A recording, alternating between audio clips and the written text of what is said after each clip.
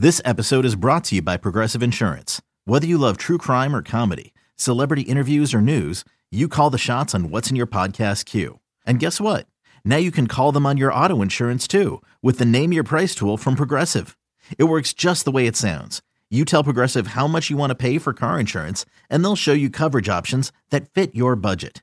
Get your quote today at Progressive.com to join the over 28 million drivers who trust Progressive. Progressive Casualty Insurance Company and Affiliates. Price and coverage match limited by state law. eBay Motors is here for the ride. Remember when you first saw the potential? And then through some elbow grease, fresh installs, and a whole lot of love, you transformed 100,000 miles and a body full of rust into a drive that's all your own. Look to your left. Look to your right. It's official. No one's got a ride like this. There's nothing else that sounds like, feels like, or looks like the set of wheels in your garage. With over 122 million parts, you can make sure your number one ride or die stays running smoothly. So there's no limit to how far you can take it. Brake kits, turbochargers, engines, exhaust kits, roof racks, LED headlights, bumpers, whatever your baby needs, eBay Motors has it. And with eBay Guaranteed Fit, it's guaranteed to fit your ride the first time, every time, or your money back. Plus, at these prices, well, you're burning rubber, not cash. Keep your ride or die alive at ebaymotors.com. Eligible items only. Exclusions apply. Game Time with Boomer Esiason. This week's guest is a football icon, three-time NFL Offensive Player of the Year, Marshall Faulk. Brought to you by 5 Hour Energy Shots. It's the one when you gotta get stuff done. You know, as a kid hoping to escape the projects in New Orleans, today's guest had the impossible dream of becoming a star like Walter Payton and his other football idols. Amazingly, he did it with a combined college and professional career that is really second to none. Upon becoming a first ballot selection for the Pro Football Hall of Fame, he declared it was the fulfillment of his life's dream. It's my pleasure to welcome one of the greatest running backs of all time, a buddy, Marshall Faulk. Marshall, great to see you, man. Thanks for having me, Boom. It's great to be here. And so let me ask you, let's start with you in high school. You grew up in the Ninth Ward of New Orleans, and we all know about the Ninth Ward after Katrina and everything else, but not really a safe place to grow up, I would imagine. And not at somehow all. you made it out of there.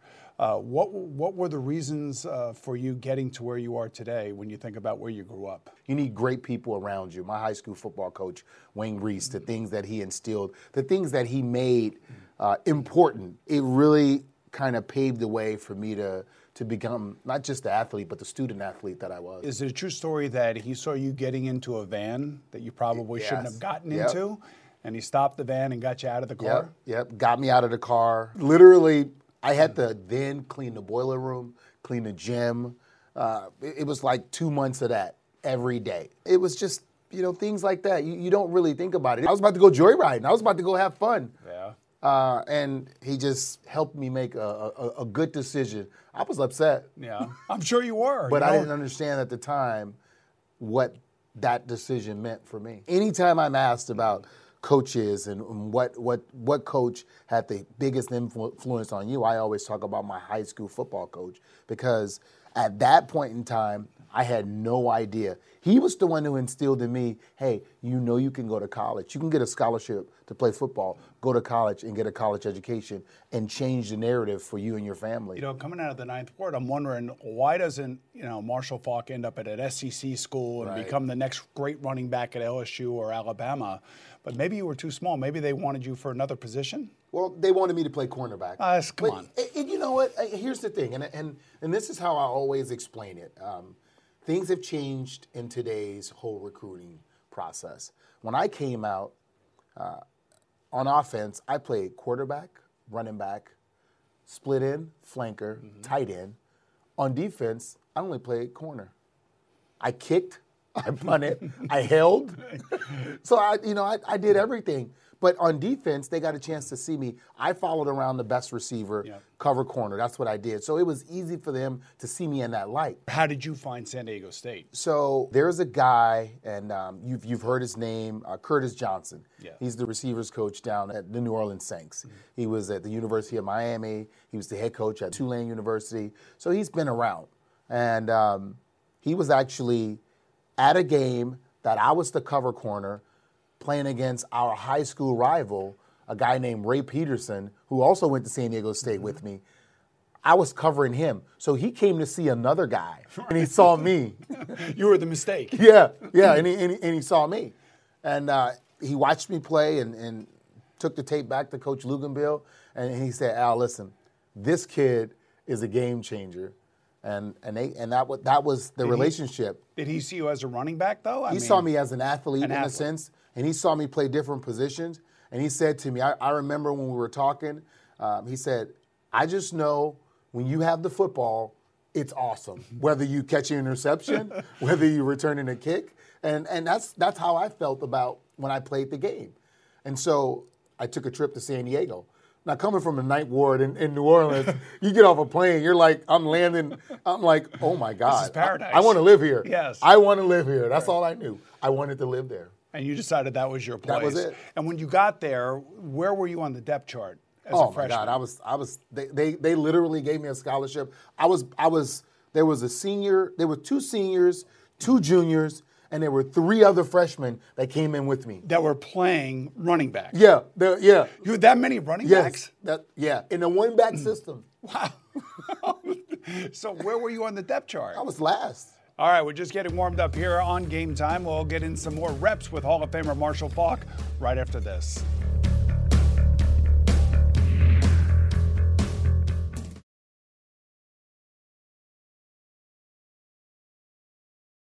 Game Time with Boomer Esiason is brought to you by 5-Hour Energy Shots. Fixes tired fast. Believe it or not, Marshall Faulk was told by many powerhouse college coaches that he was too small to be their running back. No, I'm not saying that. That's what they're saying. So it was very gratifying, I'm sure, when his first major opportunity to play at San Diego State, the skinny little freshman ran for an NCAA record, 386 yards and 7 touchdowns. And I know the story about the game, about how the second-string running back lost his helmet, and you just basically ran onto the field. Isn't that the way it works? Pretty much. So the first guy gets hurt, right? The second guy can't find his helmet, a la Thurman Thomas in the Super Bowl. Yep. And then you go out on the field, and the next thing you know, that was it. You were spectacular. That was it. It was almost like, I don't think people realize this, that when you are competing for something and it finally happens for you, were you just like aware of what was going on and that this was your moment? I was literally just playing football. I'm telling you, Boom, I was having fun. And the thing for me was, so because I was talented and I had played so many different positions, to just only play running back, I was like, this really? Like, y'all don't want me, I don't have to do anything else? Well, you're not playing in high school anymore. Now you're at a major university. Yes. But I mean, I'd never only played one position. I had never not played both ways. Well, what was it like after that for you? Because you didn't start the next game, did you? No, I didn't start the next game. I didn't start like the next maybe 2 or 3 games. I was just heavy in the rotation, and I kind of felt I seriously felt bad for the guy. His name was T.C. Wright. And TC was we were in the Western Athletic Conference, the WAC. He was WAC conference player, of the year, coming back for his senior year. And they told him to come back for his senior year, Coach right? Luganbill asked him to come back. He probably could have went and got drafted. Now, he was a JUCO All-American transfer, had a great junior year, and just came back. And I felt bad for him because he taught me a lot about playing the game and how to do certain things within the offense. And at the time, we were splitting carries. So he'd have 18, 19, 20 carries for like 70 yards, and I'd have like 10 carries for like 150. They can get a coach fired if you play the wrong people. You know that, don't you? But it was just, yes. And Coach Luganbill it was a tough decision because usually when you're in that situation, you just put the kid in that's hot. Like, okay, this kid gives us a better chance to win. Seeing those numbers and reflecting back on that game, I mean, you've had a lot of great games in your life, but that had to be like the greatest game of all time.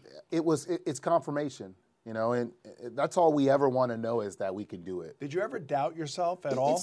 It wasn't really a doubt. Like, I knew I could play football. I knew I could play I could play college football. It wasn't a question. It was, how good am I going to be? Like how good? Am I just going to be good? Am I going to be great? Am I going to separate myself from everybody that's ever played? And that's what I didn't know. You don't know those things. All right, Game Time will continue right after these messages. Brought to you by the Ford Bronco Sport. Built Ford tough. It's time for a change. Instead of working from home, work from your luxury suite at Midtown Manhattan's crown jewel, the Kimberly Hotel. Now offering special monthly rates with the most impeccable safety and hygiene protocols to keep you safe.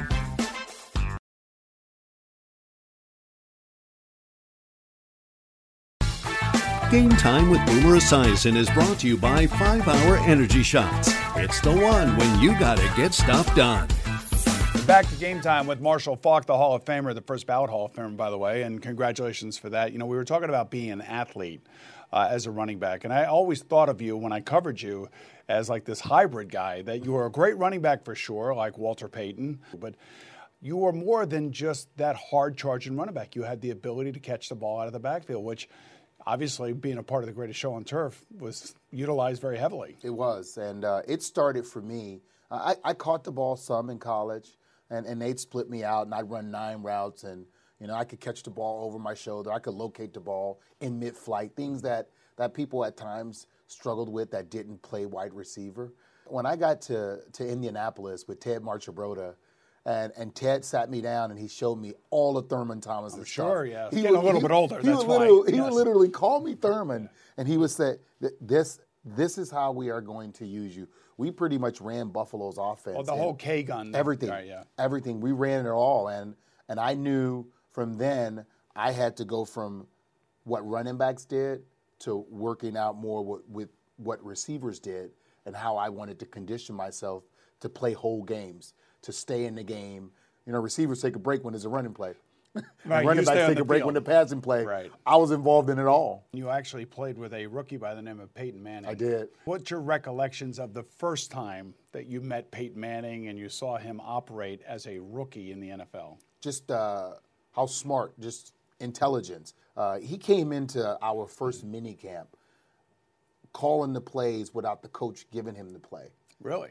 Wow, that's saying something. So they gave him the playbook early, and he came in with an understanding of what we were trying to do. And I remember just that whole first year with him.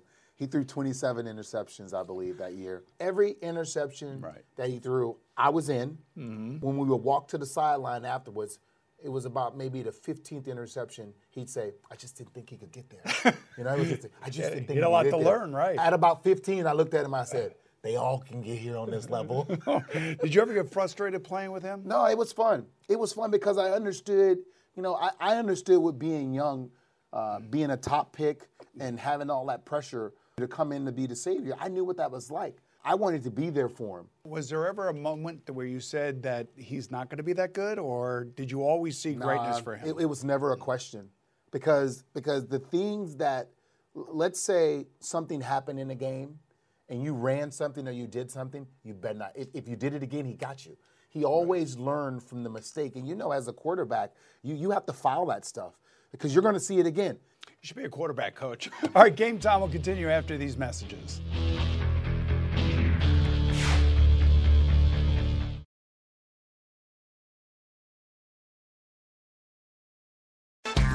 Game Time with Boomer Esiason is brought to you by 5 Hour Energy Shots. Fixes tired fast. All right, welcome back, everyone, as we continue with 1999 Super Bowl champion Marshall Faulk, who was also a 3-time NFL Offensive Player of the Year and the 2000 League MVP as a key component to the St. Louis Rams' vaunted greatest show on turf. And I covered a lot of those games. They were a lot of fun, man. Mike Martz was unpredictable. Dick Vermeil was crying all over the place. How did you feel when you first found out you were being traded to the Rams? I was sad. I played 1 year with Peyton. I kind of see where we're going. Yep. I'm in year 5. I got about maybe 4, maybe 5 good years left in me. Were we going to win a championship by that time? It just didn't look like it in Indianapolis. So I felt like it was time for me to move on, to get a fresh start. I said, these are 2 things that I want, all right? I want to play on grass. No, which they didn't do, of course. And I want to play on the winning team. Yeah, and the Rams weren't a winning team at that moment, which is amazing. Yeah. And when you think about your addition to that team, when did you realize, or when did you guys realize in St. Louis that you were going to be that good? What was the spark that gave you the idea that you could be great?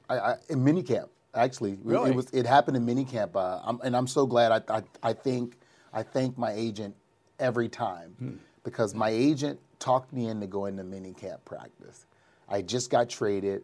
I was like, I don't want to go there. He said, do me a favor. Go to minicamp. And I went, and I remember meeting Torrey Holt, Isaac Bruce, Trent Green, Roland Williams, Orlando Pace, Grant Windstrom. I'm talking like top pick guys. And we sat around, and it was just like, well, like why can't we be a good team? And I'm listening to these guys. Now, we scrimmaged against them the year before, the Colts and the Rams. Right. We met because Dick Vermeil and Jim Moore are good friends. I think they were at UCLA together. And I remember, I was like, man, these, they're pretty good. But for whatever reason, it just didn't happen for them. Yeah. Did you feel like they were trying to convince you to stay there and want to stay there? The only person that was convincing me was Mike Martz because he was the offensive coordinator, and he was like, Marshall, here is how I'm going to use you. He showed me some stuff about the offense. He said, these are the things that I'm going to need you to do. It was just aggressive. Yeah. It was very aggressive. He showed me the playbook. It was aggressive. It was, and it was amazing. It was revolutionary, really, Yeah. what it was. And it was speed on the outside. It was accurate quarterbacks. And lo and behold, who knew Kurt Warner was going to become Changed Kurt Warner? the game. He really did. And he had the quick release. And unfortunately for Trent Green, Yeah. he had to, get hurt in preseason, which was really just debilitating for him. But at the end of the day, when you look at the track meets that you guys got yourself into, it was almost impossible for teams to stop you because of all those great athletes. So, again, it's the story of the athlete joining other athletes and becoming part of maybe one of the greatest offenses the NFL has ever seen. We'll go into the 2-minute offense with Marshall Faulk right after this. Drive into Manhattan for an unforgettable staycation at Midtown Manhattan's luxurious Kimberly Hotel. Treat yourself to New York City without the crowds, protected by our highest safety and hygiene protocols to keep your family safe.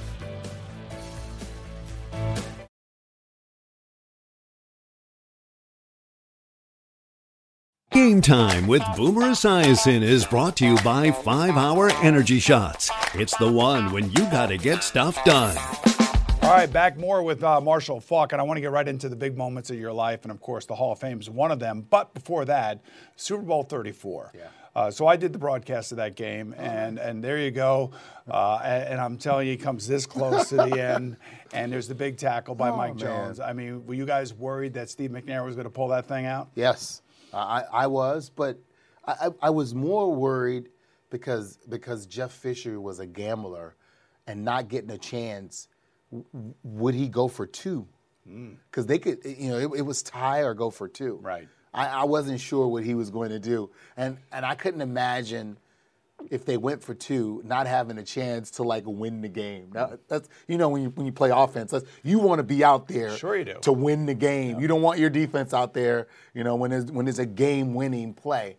And I was sitting at the far 30 on my hands and knees like oh my God, just looking at the play.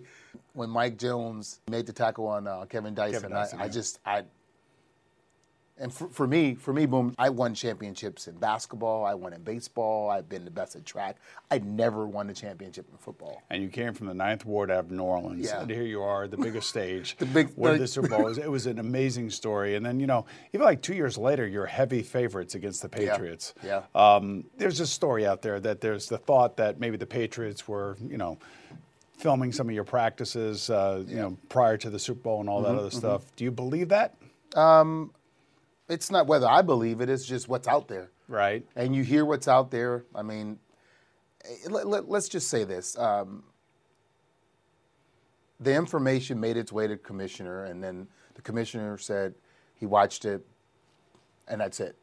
And they destroyed the tapes. That was that. Done. But they destroyed the tapes. Right. Here's the reality of it. I mean, we've been around the NFL long enough. Let's just say, oh yeah, we found out that they did. What are you going to do? Just put an X there? They're not going to give us the ring. Right. So it's not about it's not about wanting to win. It's just, so what happened? That's half the time you just want to know what happened. Now, did we lose? Yeah, we lost the game. There's some things that happened in that game, but we drew up we ran a couple of plays that were, that we hadn't ran that year. I mean, I did a motion in that game, right, and they identified the motion as if they had. We ran a play that I had only went up to the line of scrimmage and motioned across to run to come out of the backfield and run the play.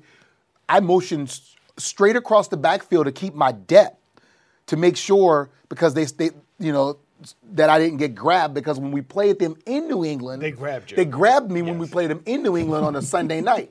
So we came up with this motion to keep me away from the outside linebacker so I could run this. And when they called it out. Did they really? They called it out, and Willie McGinnis waited for me, tackled me. So what does Willie tell you to this day? We just checked. Yeah, we just checked. Okay. Checked, yeah. Well, it's all good. At the end of the day, you saw again from the sideline an opposing offense go down the field, and then ultimately doing what most people thought would never been done, and that would have been taking a quarterback of Tom Brady's inexperience, putting him out on the field late in the game, and allowing him to try to get his team into field goal range. Now, you have both feelings. You had the win in Super Bowl 34, and then you had to watch that ball sail through the uprights in Super Bowl 36. Yeah. How disappointing was that? Oh, it was disappointing. Very. It happened in my hometown. It was disappointing. As the feeling of winning the last game of the season is euphoria. Yeah. The feeling of losing the last game is equally the same. You and I can commiserate on that one, because Super Bowl 23, that's how it ended for us too, with the great Jerry Rice. But you see this picture over here? Yeah. That is a crowning achievement. Yeah, it is, man. And what was that day like for you? You can't dream that. You dream of winning Super Bowls. I'm getting chills right now. Yeah. You dream of winning Super Bowls. You dream of scoring touchdowns. You dream of being in the NFL. But, when you're a kid who grew up in New Orleans, and the only way you can get into the Superdome is by selling popcorn and then you watch the games, to have this opportunity and to sit in that room with the guys whom are the pillars of the NFL, there's just no words for the gratitude that I have to just have that honor. It means the world to me. Well deserved, and I appreciate you coming on Game Time. It's awesome to see you, Marshall. All right, our thanks to Marshall Faulk for joining us today, and to all of you for watching. I'm Boomer Esiason. I'll see you again real soon right here on Game Time with wrestling legend Ric Flair.